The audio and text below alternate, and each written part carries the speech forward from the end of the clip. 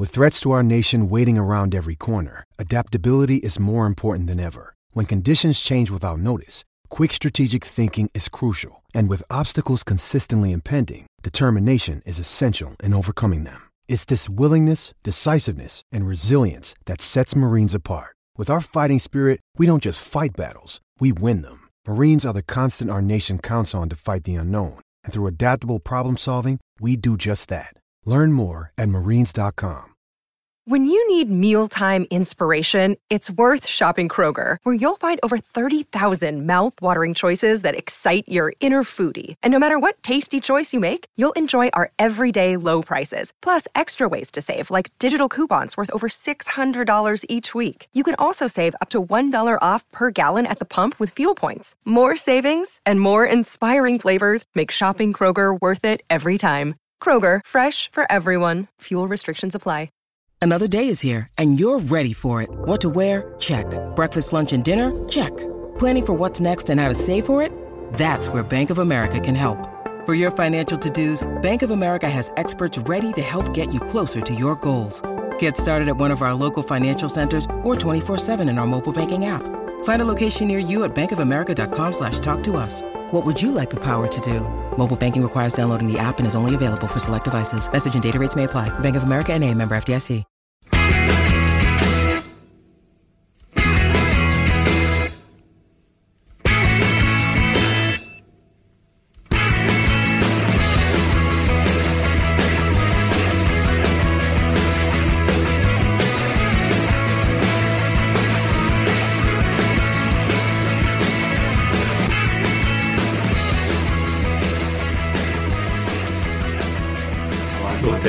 That bit of colour. Just swaying a lot. People love that. Hello and welcome to Tuesday's Terrace Podcast, the only podcast running a bandwagon all the way to Hampden to see Hearts complete their incredible treble in the 2018-19 season. I'm Graham Thillis, and I'm joined by two men today who are also in trophy winning form. First of all, I've got Stone Cold Andy Harrow. Hello. And a man just back from exploring lovely Latvia, I've got Craig Anderson. I would say hello in Latvian, but I never learned that one. That seems entirely fair. I knew thank you, and that was it. My hellos always sound exactly the same, and I always keep meaning to change it because it sounds like I'm kind of confused that I'm here. Like, hello? Hello? Yeah. In any case, sorry we missed the show yesterday. Unfortunately, Robert Borthwick is just too busy to attend. Yeah, he's got a lot on his plate at the moment. Yeah, busy man. So as we're now doing Monday's podcast on Tuesday, we will be running through the weekend's action. So we'll get kicking off with Hibs 3, Kilmarnock 2, which are goals from Malin, Eamon Brophy, David Gray, Greg Stewart, Florian Camberry, and Stefan Clark. Can I be happy with that one, Craig? I think Steve Clark will be fuming. It was a really, I think another, it seems to be every time these two teams come together now, it's a really thrilling game. You can go back to Clark's first home game in charge where Hibs came to Rugby Park and won 3-1 despite Kelly more or less dominating the entire game and getting applauded off the pitch. Then we had in fact it was a crap game at New Year, but we'll forget about that one. And then back at Rugby Park, Kelly came from 2-0 down. Then there was the 5-3 nonsense there, and then again Easter Road, Kelly come from 2-0 down. Yeah, again, a team that really don't know when they're beaten, but they were beaten because they conceded a late penalty. But no, I mean, I think Kelly have had a fairly tough start to the season. Played already Hearts, runaway leaders Hearts, joint second place Livingston, and Aberdeen and Hibernian. And so mediocre start in terms of points, but hopefully some easier games coming up. Performances have all been pretty reasonable. We saw a cracking free kick from Stevie Malin, which again he's now scored 7 goals for Hibs, all of which were scored from outside the box. So that seems like a useful talent for Hibs to have. A bullet header from David Gray, which was, I mean, it's just as well the keeper's hand wasn't in the way. It's snapped it clean off. I think I had issues with the marking for that goal in the sense that it looked like it was Findlay and I'm trying to remember now who it was because I didn't write notes as I said before here. It was Findlay and O'Donnell. I think it was Findlay and O'Donnell. The two of them seemed to be both together marking two Hibs players together, and then both the Hibs players made the darts, and O'Donnell and Finlay, I think, got confused about who was picking up who, and Gray just got ahead of both of them as a result, and they both kind of were turning and looking at each other as if to say where that come from. But there was definitely shades of Hampden from that goal from Gray. It was such a powered header, and but yeah, I mean, Kelly again, as we said, there's been several games under Steve Clarke that have come from behind, and they did it again. And Greg Stewart, it's just, he just looks on a different level from last season. He's I mean, it's a tremendous goal, but he was also involved in the first one as well, and I think that's where Kelly were kind of missing earlier in the season, was having somebody that can drop a wee bit deeper and create things a bit higher up the pitch, because they were lacking that kind of creative player. And I know Stewart's playing up front alongside Brophy, but he is capable of coming back a wee bit deeper, and it was, the fact that Clarke, they always said they played well together last week or a couple of weeks ago, and it's good that Clark's kind of kept with them. And it's interesting, I mean, they've got Boyd on the bench, which is they've now got 3 decent people they can rotate between for the rest of the season, which is pretty positive. And it's as well as that chucking in the fact that, I mean, I said a few weeks ago, when you look at Kelly team, you just presume that Chris Boyd's going to be playing centre half, or playing centre forward, sorry. But he's no longer there. You don't even really notice. I think the fact that Erwin went out as well, I mean, Erwin wasn't exactly a key player for Kelly last season, but he looked very much like he was coming onto a game. So for Kelly to continue to sort of not even be skipping a beat with that, and as you say with Stewart, replacing Erwin with something closer to what they actually need. While Stewart was great for both of them, I'd just like to highlight once again Stephen Whittaker, who got absolutely nowhere near Stewart for the easiest turning of a player in history for the first goal, as he played in Brophy, and then again just got absolutely nowhere near Stewart for the second one as well. Hibs have to be hoping that Milligan's going to be fit and ready to play sometime soon, because Whittaker's costing them a goal almost every game at this point. It's like Whittaker is a very weird player, because he always he's had an excellent career. The amount of Scotland caps he's had, he's played in the European final, he had that goal against Sporting Lisbon, which was completely kind of different to the incongruous with the entire career of that player. One of my favourite ever European goals, as from the moment he got the ball to the moment he put it into the net, he wanted to give it to somebody else. Just running the length of the park and wanting absolutely nothing to do with it. I was they were all I think they were 1-0 up at the time, so no, we don't need to score here, Stephen. And he used to say, okay, I'll keep going. But he is just a liability for them. But I mean, he's not the only one in that Hibs team. No. Bogdan, I mean, the sooner they get Marciano back in that team, the better, because Bogdan is just, he genuinely plays like a goalkeeper with no hands at times. Like the header from Brophy, as good as it was basically went through him. Yep. And I mean, he's got no chance for Stewart's goal, but he's pulled off some good saves. I think he more or less won them the game out in Tripolis against Asteras, but more or less he's been poor. Yeah, I wonder if once Canberra and McLaren are both fit again, they move to a 4-4-2. That maybe suits them a bit better in terms of you can still play Boyle and Horgan, you can play them out wide. You've obviously got McLaren and Canberra up front, and then if Milligan's fit, at the moment I think you'd worry about a 4-4-2 because of the fact that the guys they've got in there aren't that interested in defending, and Whittaker's obviously a dead loss. He's the kind of guy they'll elastoplaster putting on that.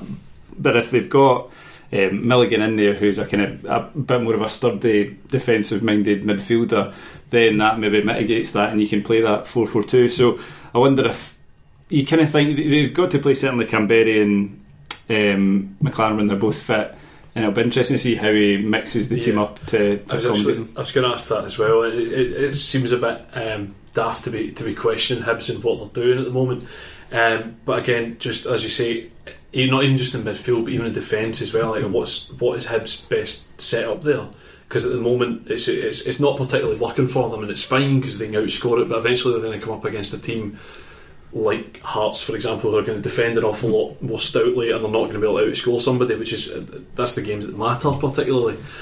So again, defensively as well, I mean, whether it's you look at it and think, you have to have Hanlon in there, but then again you also maybe have to have McGregor in there, but then Ambrose is such a great performer for them as well, so you have to have him in there as well. So at some point somebody's going to have to drop out. Alternatively, you're going to have to push Ambrose out to the right and drop Gray, who's obviously your captain and is a 7 out of 10 performer every week. Do you drop Stevenson on the left and push Hanlon out there as well, because he offers, I mean, Paul Hanlon can play as a winger apparently anyway, so it's fine. So do you play him at left back and then you get a more sort of stout defence there because you want to have him in there as there's just so many. I'm wary of saying it's a nice problem to have because they keep conceding goals, and the nicest problem to have is having no problems. But yeah, it just seems a bit of an odd mix at the moment. The problem that Lennon will maybe come up with is kind of the inverse to what's happening with Levine in terms of the Hearts have got pretty much a settled kind of 11, 12, 13 guys, and they all know where they're going to be playing, whereas Lennon, once everyone's fit, assuming everyone gets fit,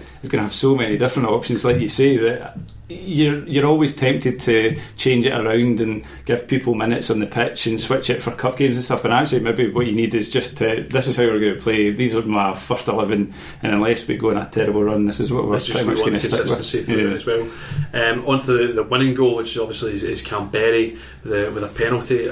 Shut a few Hibs fans are criticising Canberry, saying that he'd had a bit of a duff game, to be honest, but again he's been in, he's not been fit, it's his first game back and he's still getting a goal, so you can't, again, difficult to criticise on it. Do we think there's any argument against it being a penalty? I thought it was a penalty. It was, or at least I was comfortable enough with the decision. Like, watching it first time, it looks like a fairly obvious foul. When they show it and you see like McLaren being a bit cute with where he puts his leg and stuff like that, then you can kind of see an argument for not giving it. But actually, I thought the decision was fine. I didn't really have any on that as well. I just thought Broadfoot had no idea where he was. No. And again, if you have no idea where somebody is in the box and you're swinging a leg, it certainly wasn't as much a penalty as the one that Kelly didn't get down the other end, though. I mean, I think it showed on the footage, like you said, Craig, that McLaren does kind of put his foot in, it almost kicks him in a sense. But essentially, as a striker, all you need to do at that point is get your body in between the play on the ball, which he did. So I don't mind that as a penalty. But as you mentioned, the one Kelly certainly should have had, and it was Broadfoot again at the other end. I mean, Ambrose boots him in the leg. It's like there's no, and I'm very. It confused me more because the ref was kind of looking right at it. It wasn't a case of it's through bodies or anything, and he obviously probably was following the ball and just missed it, to be honest. So I mean, they mentioned it in Sports Scene last night, or a couple of nights ago now, but the fact that Broadfoot kind of goes down holding his face, I mean, that can put a referee off, I guess. The fact that he's been kind of dishonest about it, and maybe just he's not confident enough that the referee's going to give it, so it's a bit of a chicken and an egg situation with it. But if the ref's given one already, in very similar circumstances, usually they'll be more likely to go alright. It was odd to me, but at the end of the day, the thing with this is like you can get annoyed by these decisions, but the cliche that they're leaving out is a bit much. But at some point, even the last 3 weeks, Kelly have lost out in 2 games and one off of questionable decisions, and it's not what you want, but it'll probably all end up fine. So moving on from there, we'll move on to the champions elect, who travelled to Firth Park on Saturday and collected a 1-0 victory. But just to jump straight into this, my favourite comment on this has been the suggestion that I think it was Al B on Pie and Bovril who was suggesting that had the 50-50 ball between Uche and Carson been between Uche and Kipre, if he was still there, essentially it would all be irrelevant because we'd all be living in a black hole. Which I really enjoyed as an idea, just the two of them coming together on the 50-50 and then see what happens as the stadium just, the bit in The Simpsons where the house just disappears. Essentially that. I was thinking if Uche has that with Carson but with Xander Clark, that would be a similar yes, indeed. It was is it a perfectly away performance from Hearts? Well, you win, you keep a clean sheet, and you rile people, then that's kind of the trifecta of an away performance, isn't it? Yes. For Motherwell, it was. I thoroughly enjoyed the game more than anything else. It was two teams who were more than willing to go at it for the period of 90 minutes. On the goal, I thought it was a 50-50 challenge. Carson comes off worse. Broadly, it's down to McHugh underhitting a back pass, which is the real. I mean, he must be delighted, and that there's been a whole Stromash whether it was a foul or McHugh underhit a back pass, and you could see it coming as well. You can see it from where we sit in the main stand. You can see exactly what was going to happen, and it's for Motherwell just now. It's just a case of fine margins more than anything else. And I know it's a daft argument because they've happened and you can't take it back. But if you look at this game, the Rangers game, the Aki's game, 3 games which could quite easily have gone the other way. Motherwell could have taken a point against Hearts, could have taken all 3 if they'd scored with some of their other chances. The Rangers game, if they hadn't, if Carlson hadn't let his wrists and hadn't had a 5-minute spell where they forgot how to defend the Accies game, if they'd put away any of the 400 half chances that they had instead of Accies pinging one in from the edge of the box, Motherwell take 9 points, or take 5 points, 8 points, 6 points, 9, or whatever else. 8 points would be hard. Well, yes. Whatever. I like maths.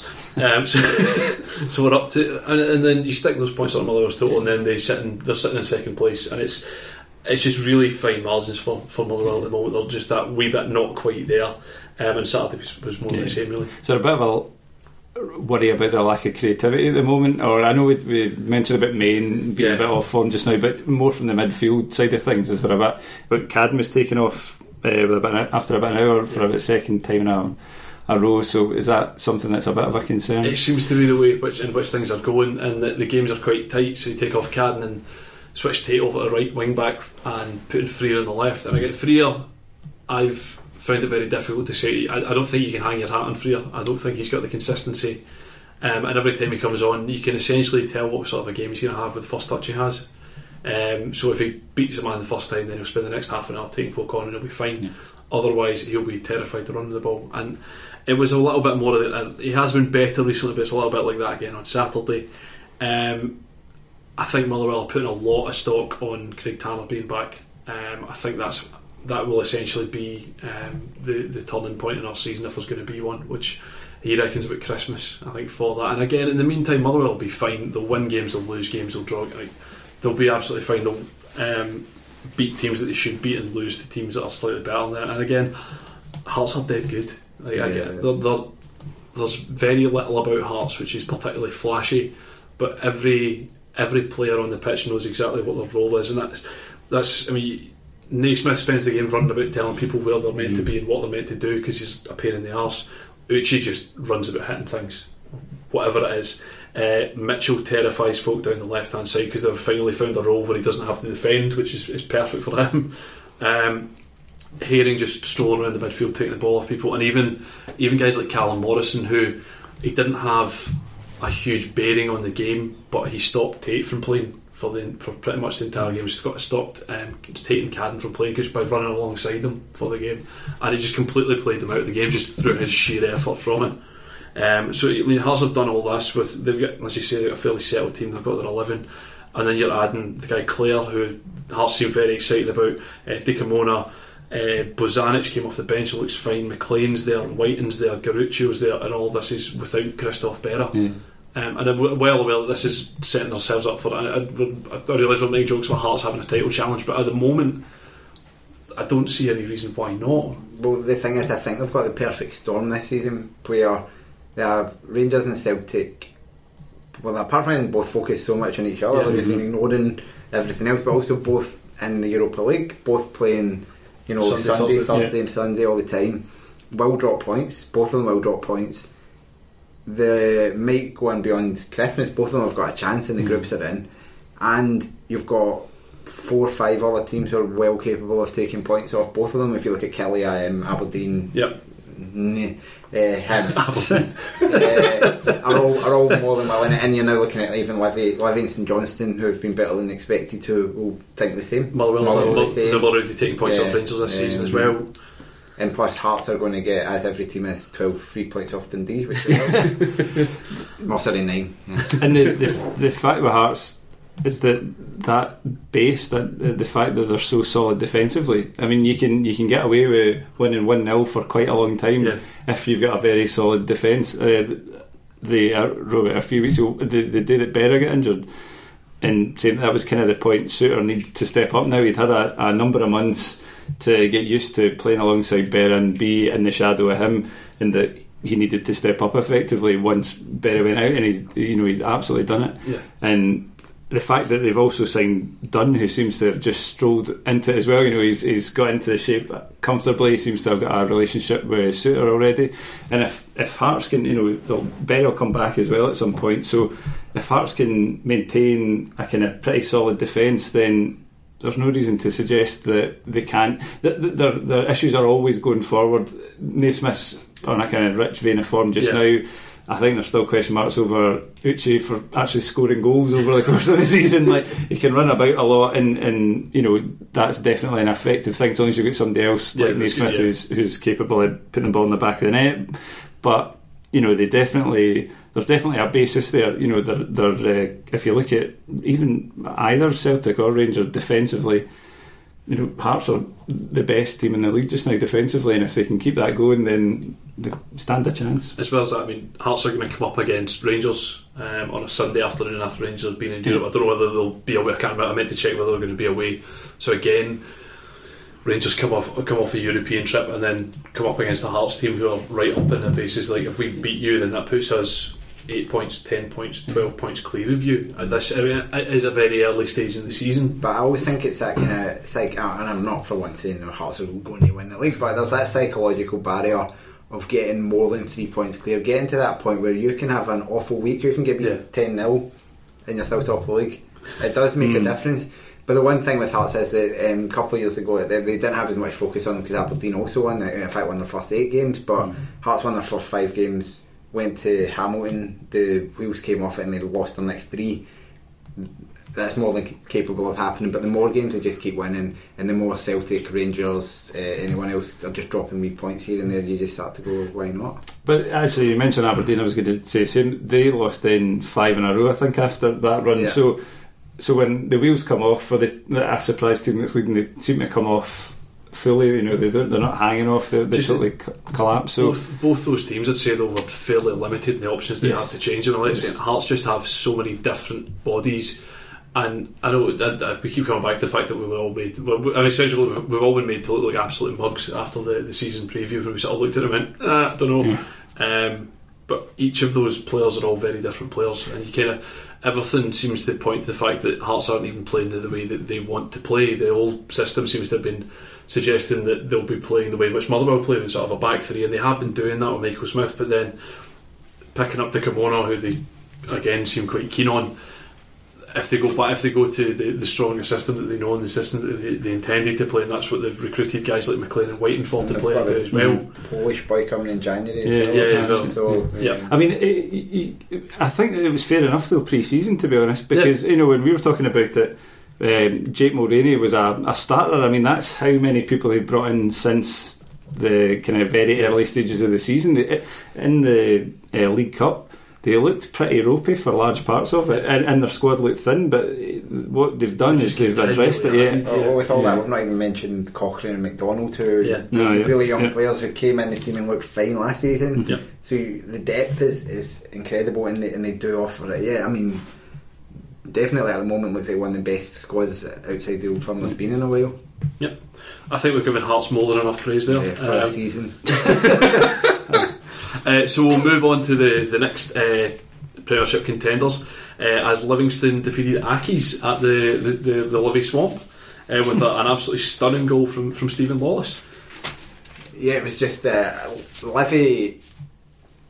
When we were talking, on our WhatsApp over the summer, as they got promoted, and then Hopkin left, and then a bunch of the players left, and then they started signing guys like Cameron Blues who couldn't get a game for Falkirk, and you're thinking, and I think a few of us kind of suggested that they might do a Brechin and literally not win a game, but then it's become apparent that it literally does not matter who the manager is there, because the manager's not running the show apart from anything, but also it's like one of those teams where you just remove any player and put somebody else in and it doesn't seem to matter. Like you just start, like you could probably lift somebody out of League 2 and put them in the middle of the midfield there, and it just seems mad. So Livy are currently joint second. They're 2 goals behind, a goal behind Celtic, 5 points behind Hearts, 2 ahead of Rangers. They've sacked their manager, or they mutually terminated their manager. They've only just got their main goal scorer back fit in Ryan Hardy. They've been missing what you'd imagine are key parts of the midfield in Sybil and De Vita. Are they actually? Can we, like, at which point do we start to look at them and go, are Livy actually contenders? No, not good. Are Livy actually okay? Like, are they quite good? I think it's the shape that they have. I mean, they've got, as you say, better players still to come in. The 3 centre halves are so good. But I mean, they're all units, which helps, but they can play a bit. Keeper is fine. Burn in the midfield looks like a revelation for a guy who, his career was going nowhere. And I think what it shows is how much football is based on confidence. Okay, yes, you can be good players, but if you have a good manager and a good system, you look at Kelly last season, very similar players who nothing changed apart from a manager came in, played in a different way. The players started to get confident, and that's when you see Stephen O'Donnell literally turning into Dani Alves, like literally turning into Dani Alves. So maybe Sean Byrne is actually going to be playing for Scotland this time next year. Yeah, no, I think you're right. I mean, people like Scott Robinson, they looked like their careers were kind of on the way down. They were kind of championship but it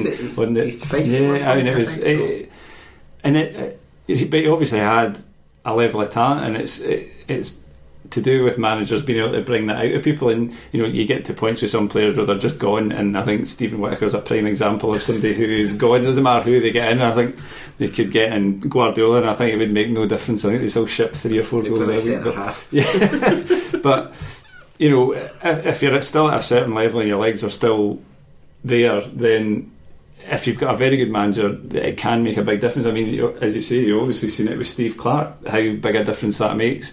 And Gary Holt's got them just doing what they know that they're able to do. Like every single press conference after the game, it's like we need to still remember that we're Livingston, and like we need to remember we can't take it easy. We have to battle every game and all that, and that's exactly what he wanted. I would love my team to play like that. I mean, they kind of do a bit, but it's like such good football to watch, even though it's shithousing. It's fun, and like you're saying, sort of battling, and they talk about the centre halves. I keep meaning to look back, and I haven't yet, but I get like every time I see a Livy goal, at some point either Lithgow, Gallagher, or Halkett has been involved in it. Like everything, wherever it is in the park, seems to be absolutely surround the 3 of them. And like I say, it's playing to, instead of you've got a manager, I think I said before, my concern with Miller was that he seemed to have an idea that he was going to play in a particular way, as opposed to going, this is what all these guys are good at, so let's pick all the things that they're good at and then fit around that system. And again, I don't know, but somebody else might be able to correct me on it as well, but it seems very much that it's very similar to what Hopkins was doing, and just stick to that. It's a winning formula. So almost as though neither Holt nor Hopkins are picking the team. Craig, what I was going to say was just on that note about Holt and Miller previously, that you have to take your personality almost out of it, and there's a humility there that you have to do as a manager, I think, to kind of say, basically, I think Miller did come in and go, this is how I'd quite like to play football, and this is how I'm going to try it. And well, it wasn't a complete disaster. It didn't suit the team as well as this currently does, but to do that, you have to take a bit of your own self out of it and not be seen as the big man. You're not and when you hear Holt in interviews and stuff afterwards, he sounds like that as well. He's very kind of humble about it. He's not. It was a type of player. He wasn't a team player. He wasn't caring about. What he looked like he was playing. He had a good career. He went in the Premier League at a late age, played for Scotland. But you look at the one thing that strikes me about Livy is like they've got that Route 1 thing. So you saw the chance a few minutes in when literally Kelly punted it all the way down the park and Scott Robinson here. They were my favourite goal ever. But even on the end of that, and it's the difference between a good Route 1 team and a bad Route 1 team is when they're getting the flight downs, they've got quality there. You saw the goal from Lawless. Yeah. In some ways, they remind me a lot of Sam Allardyce's Bolton team that flew up the table. They were written off as a Route 1 team, but they had like Stelios, El Hadj Diouf, they had just put the balls in Kocha, really good players, and that's what makes a good team. Good teams, the bad teams. Aki's looked absolutely terrible. I'm actually, and we say this every year, I'm actually worried about them. And there's 2 really shit teams as well in the league with them, but they just seem to have been missing something at the moment. They don't even, maybe it's age with like Emery and McKinnon who've been the kind of heartbeat of the team, and they obviously have lost Crawford, Doherty, these quality players, and they're hard to replace when you're on Aki's budget. But there is something about it in Cannon, I don't know, sometimes seems a bit defeated as well, which, I mean, it's fair enough, the guy's grafting away, putting together. It's got to be hard work to be Mark Canning, but they'd look at the start, they had 60% of possession of the game and had 2 shots, neither of which were on target. It's not a ringing endorsement for it. No, they seem a bit flat, and they had 3 new guys in, so Kilgallen, Martin and Brustad. Matthew Kilgallen of like Championship manager, like Football Manager, Championship Manager, 0102 fame. It's unreal. And I mean, on first evidence, they've signed a very Hamilton type striker as well. Brustad, a man who doesn't seem to be able to score goals or have any threat up front. So I wonder about that with Cannon as well. Actually, the fact that I wonder if you can just get so far and then after a point the guys that have been there for a long time kind of stop responding. It just starts getting hard. Like losing, like you just lose so many games. At some point you need to look at it and go, like, do you know what? I don't want to keep losing games. I'd like to manage a team where I might win sometimes. You know, but you look like if an attractive championship job comes up, something like the Morton one's there just now, unless I've missed something. Jonathan Johansson got it about a week ago, didn't he? The Morton one's not there, and that might actually change for the feature that we're going to do at another point. Now that I remember he's there. But the point is that when a big championship job comes up, there must be a temptation there, even though you're dropping down a division, to go, look, I've got a chance to actually go and win some games, which he's never done. He took over Hamilton in the Premiership, where his job has always been to finish 10th, and that must be demoralising. I think it was. I think it is for fans and players and people, around the club. It's not, as a fan, it's not fun finishing struggling every single season. Sometimes, like, if you know you're not going to slip through the trapdoor again when you go to the next level, then you can maybe think, actually, you know what, this is maybe not the worst thing if you think you've got a bit of confidence that you might bounce back again. But it just becomes very dull, and I think that Hamilton team is just incredibly dull just now. There's just really nothing interesting about them. So moving on from nothing interesting to moving on to nothing at all. The dog keeps barking, but Dundee's tactical tombola rolls on. The Rangers 4, Dundee 0. Oh man, I've just written after I talked about him last week about thinking about him in the shower. All I wrote this week was Kasunga in big capital letters. that fourth goal. That is, I mean, really, I understand that it's like you're in the last 10 minutes of the game. You've made it through all the second half and you've not conceded, which I suppose you can take a sort of gentle positive from it, and then chesting the ball down so that Glenn Middleton can fire it is quite something. It's just, I don't know how. I don't think McCann's a particularly good manager. I don't know how you get by with players as bad as they have in some positions. I mean, Darren O'Day also is horrible these days. Darren O'Day coming in from the cold, presumably nothing to do with the fact that they were playing at Ibrox. I mean, maybe they were hoping that he was going to get sectarian abuse and then he was going to walk off and they were going to try and get awarded the game. It seems like the only. I mean, as far as I could tell, I mean, throughout the defence they were poor. Curran got hammered repeatedly down the flank. They seem to let Rangers run at their defence at will. There seemed to be no sort of defensive midfielder there at all. They created about 2 or 3. There was one good chance that Ngutala had, and then he took a terrible touch, and I mean, he barely got the shot in.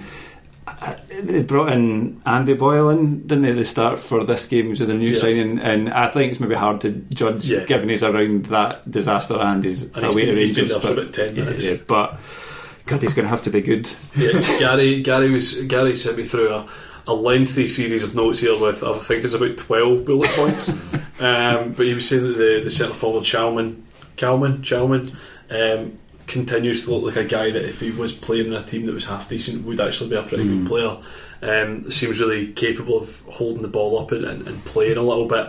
Essentially sort of like a smart version of Sofiane Musa, which, I mean, why you need that? I don't really know. You've already got Sofiane Musa as well, and that Calvin Miller had a decent game for them as well, playing at sort of left wing back. But if you play a left back and then let him play further forward, I thought in the highlights from the Motherwell game the other week as well, I thought he looked like a really positive outlet for Dundee, which, to be honest, they don't have a great number of at the moment. So yeah, not great for Dundee. Well, the one thing that struck me was, I think it was the first goal. I took a screenshot of it, and I don't know if you ever play on Football Manager, if you were trying to lose a game and you played the formation of having your goalkeeper and then like 5 on each wing and nobody in the middle of the pitch. So that was a common one for me. So you'd have, a right back, a right wing back, right, and then all the way on the left, all the way up the wing, and nothing down the middle, and just your goalie. And Dundee for the first goal looked exactly like that. The ball was coming into the box, and there was about 4 Rangers players there. There was I think I counted 8 Dundee players in the box, and it was genuinely 4 on each side of the box, and Rangers players just standing there to score. I think Hamilton had adopted that same formation for that goal kick that Livingston had. So Dundee have won 6, drawn 5, and lost 14 of their 25 home games against top flight teams in the Premiership, 23 in the league, 2 in the Cup. In these 25 games, they've scored 20 and conceded 40, and losing their opening 5 games means that this is Dundee's worst start to the league season since 1928-29. Losing to Hibs would equal it. Oof. And losing to Accies week after would make it their worst starting run ever.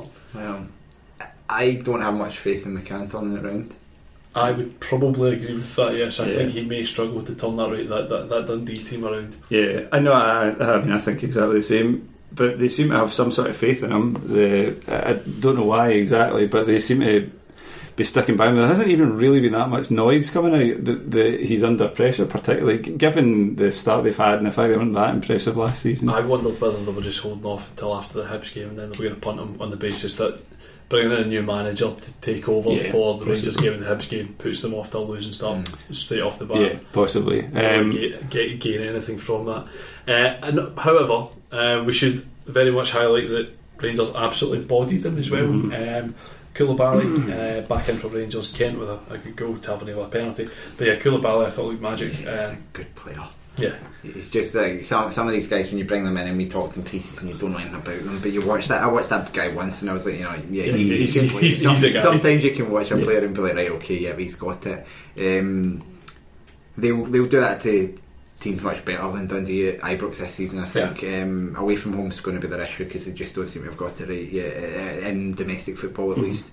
And they just look like they've got so many, and we've talked about this before, there's so many attacking options. Their defence seems to have improved a wee bit, at least in kind of these kind of games. They've obviously got a much better goalkeeper.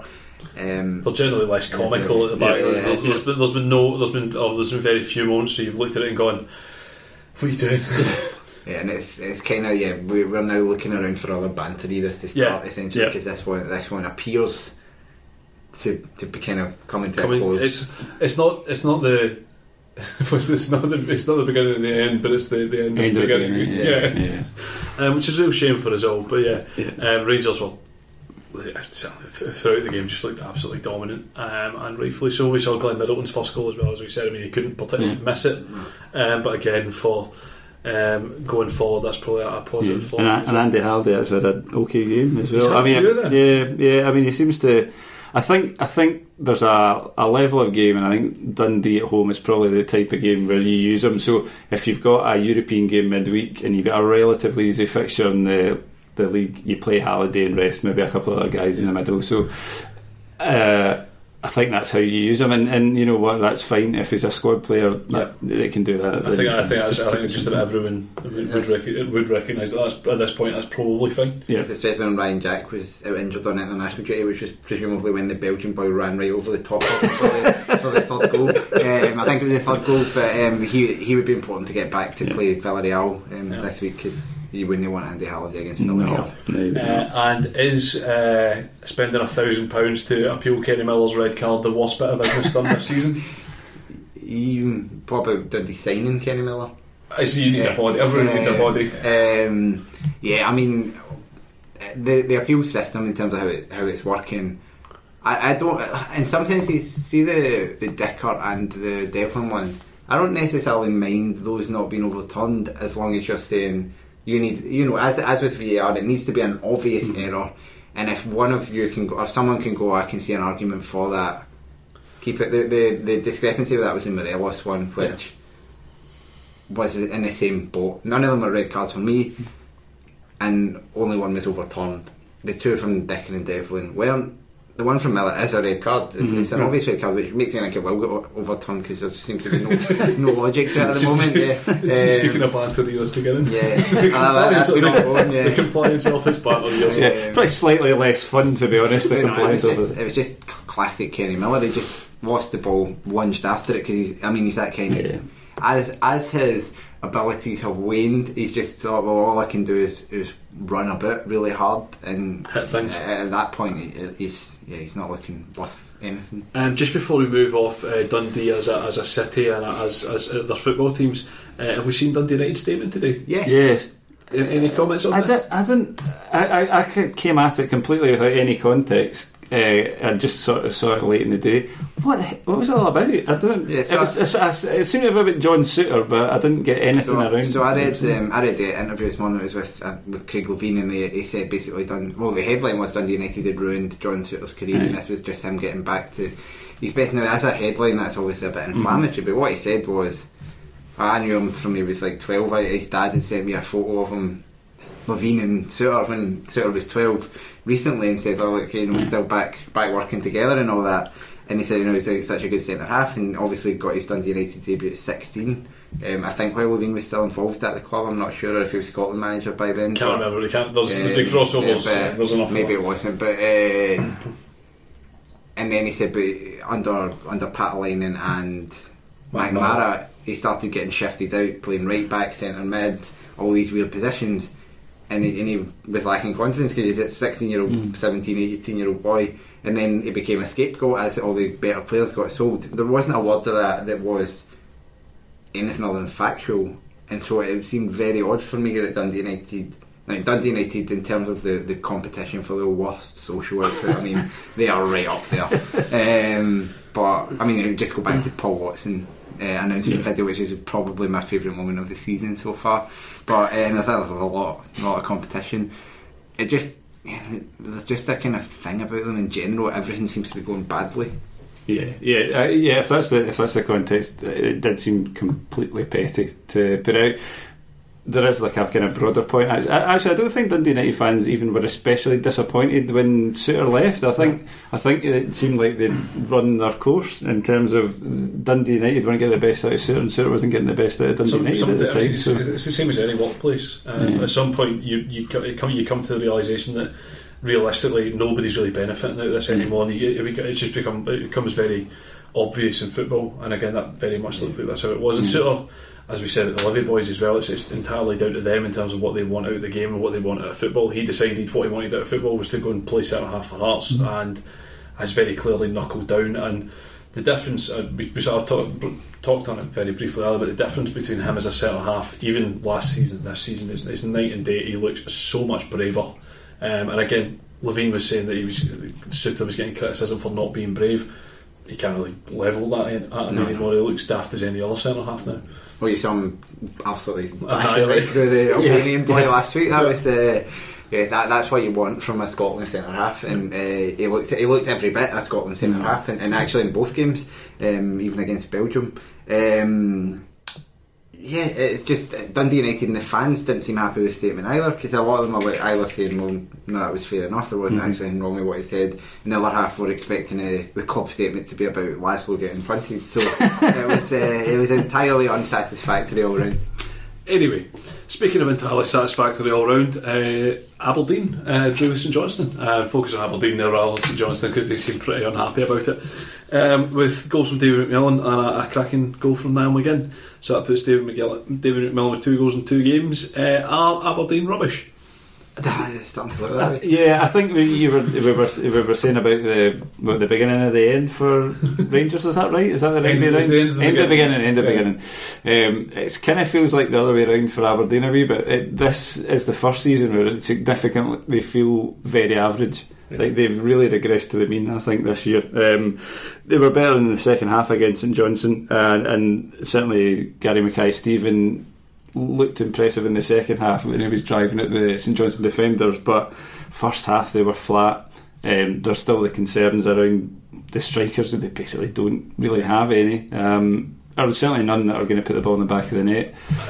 And they've got one on the bench who seems to be sticking them in the net, but McKenna-Steele doesn't trust him or doesn't think he's ready, either of which are entirely reasonable reasons for not picking someone. Yeah, I mean, it did make a bit of a difference when they brought Cosgrove on for Forrester at half time, moved to 2 up front, and that did make a bit of a difference. And you've kind of seen this season that Cosgrove is good at occupying defenders and freeing up your second striker or your midfielders to make an impact, and he did do that to an extent which helped Aberdeen, but you can't see them mounting that sort of challenge for second place. They don't have the squad at all, and they've not been very impressive in very many games this season so far. The goal they conceded as well was, I was sort of really trying to decide whether I thought it was a really cracking bit of work from St Johnstone in terms of their movement, or whether just Aberdeen were just terrible. But it's only McMillan that moves, really. The rest of the St Johnstone players pretty much stand still. McMillan makes a great run and gets across the centre half and heads it in, but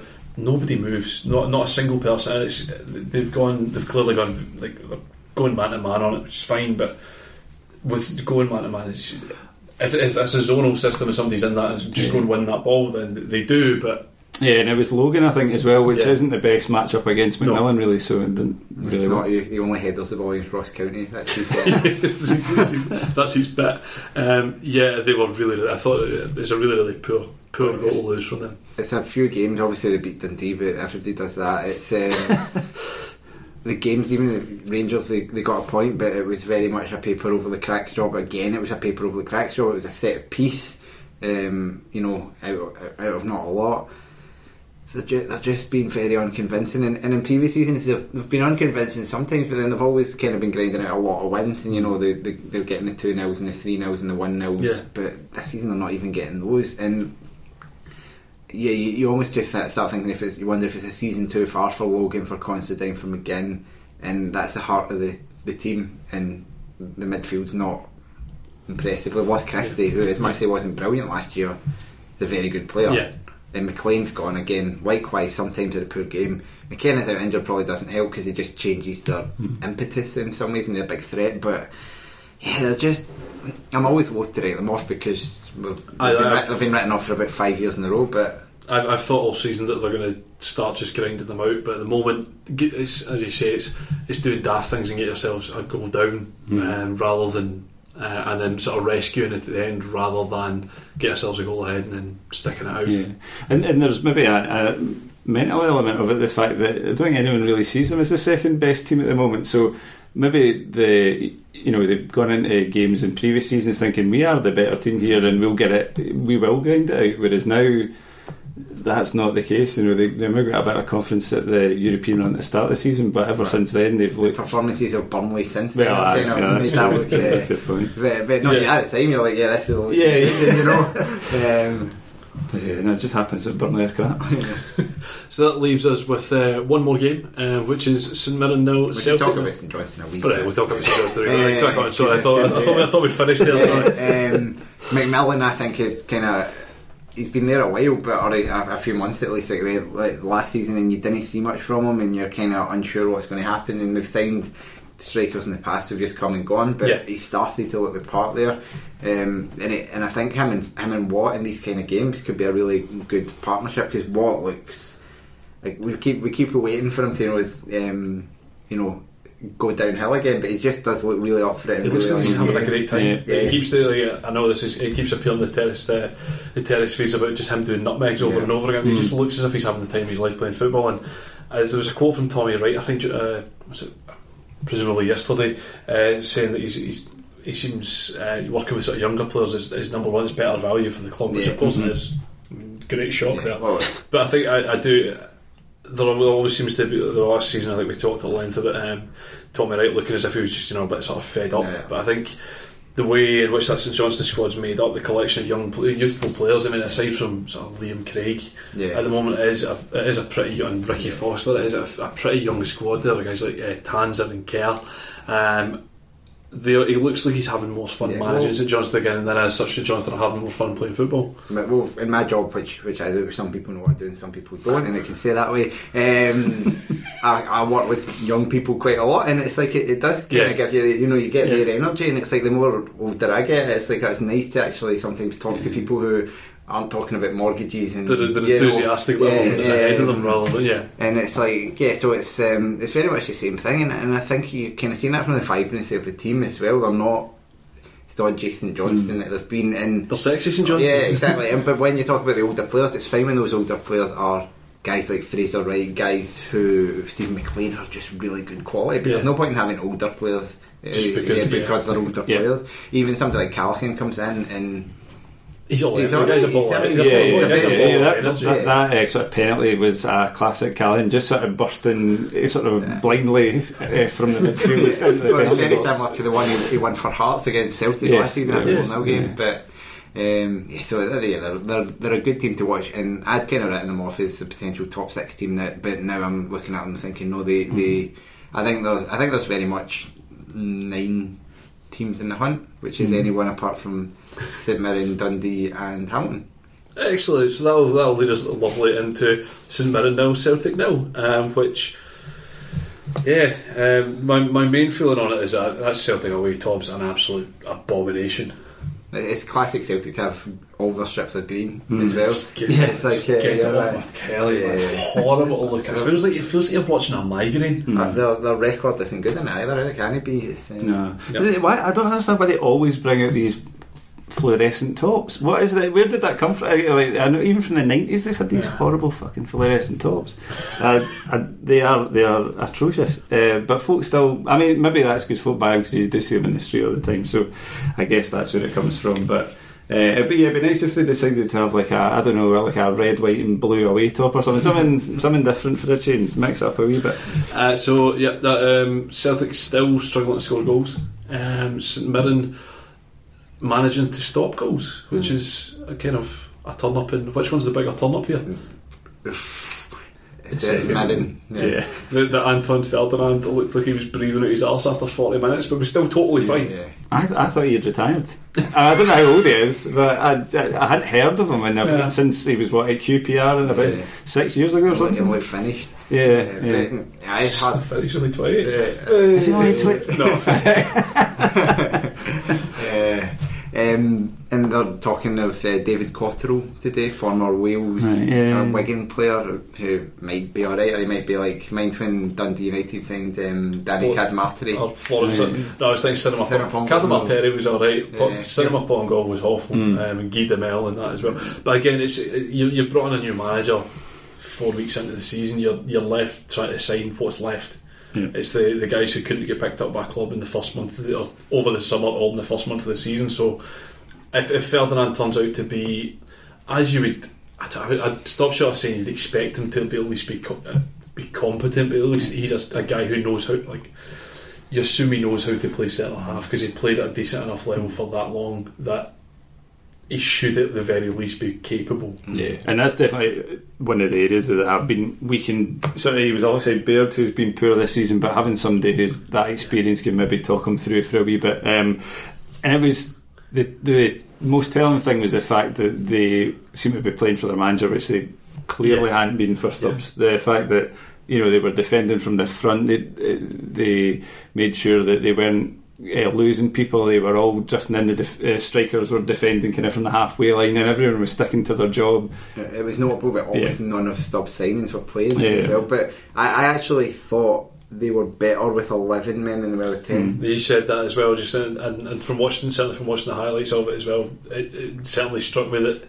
there were very few Mirren chances in the second half. The first half, it was like maybe Celtic were a bit more open, but that really was. It didn't seem the case to me, but they were piling forward, they were getting bodies everywhere. There was so much, as you said, Andy, so much energy in the performance, and you're watching these guys and thinking, right, obviously there's something changed here, and it's the manager coming in, a bit of excitement, and also actually different players apart from anything. They had a couple of decent chances, but second half when Celtic went down to 10, I was really disappointed with it. There was a lack of ambition as far as I saw it. Like, they could have gone after the game and he didn't. Going down to 10 is funny. I mean, St Mirren in the situation they're in, going down to 10, suddenly it feels like you've already got a point here. You immediately have something to lose, and again, St Mirren aren't going to go down because they lose games to Celtic. However, points against Celtic for them remain gold dust. So you take if you can get anything out of the game, they'd have taken a point before the game and a clean sheet before the game any day of the week. So you get to half time, Celtic are a man down. Let's just make sure we don't come away with nothing tonight. Yeah, no, I totally agree. I think that's what happens, and it's fine. They could have done a wee bit more, but at the end of the day, they got A pretty decent point. I think the concerns are obviously more for Celtic because they're still very stop-start this season. 5 points behind Hearts. And it is going forward that they're stalling a bit. Edward hasn't quite clicked this season yet. Griffiths has been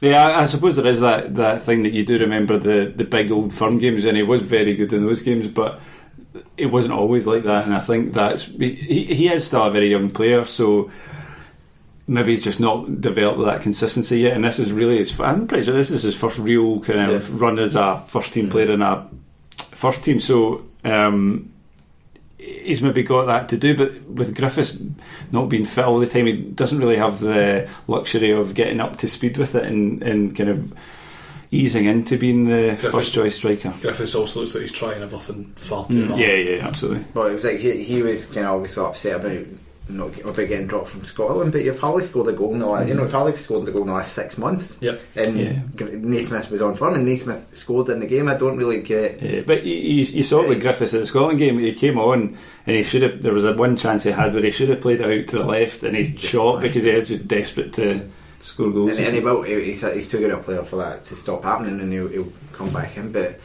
the concern for me was the shape of the team. Like they played it a few times. They played the back three, but you're looking at it and it was Tierney, Boyata and Ayer, and Boyata's kind of looked more confident. He looks so much better than I've seen him in a while. It was after the World Cup's given him a confidence boost and all that stuff.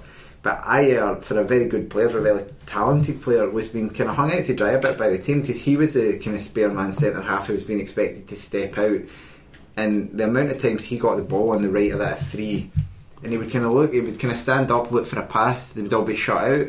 He'd kind of take a couple of touches, he'd walk forward, he'd look for a pass, still nothing there, and then he'd be like in the other half, and he'd be like, I don't want this, I don't want to be here.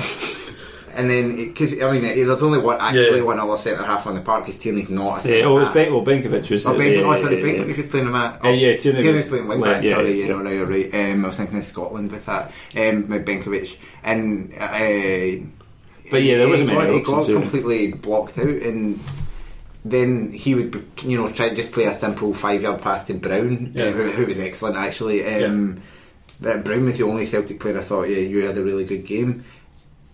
And there's just a kind of malaise about them. Forrest, who'd been so good for so long, was quiet. He ended up playing right back after down at 10, which didn't help. But there's just a lot going on there where you're like, it just looks very flat. Good. Any more for any more? No. Magic. Well, that's us done for the Monday Tuesday show. We'll be heading off to record the Patreon, which is Do Me a Solid this week again. We are, as always, available on Twitter. You can contact us at terracepodcast@gmail.com. We've got the website with various articles and all the former podcasts. We're also on Facebook and Instagram as well. Thanks very much, Andy. Have we anywhere else that people can see us? No. Okay. I just think that we've got such a big list now. Yeah, we've got a big list, but that's the limit of that's the limit of the list. Good. Thanks for your time tonight, Andy. Thank you. Thanks for your time, Craig. You're welcome. Thank you, Graham.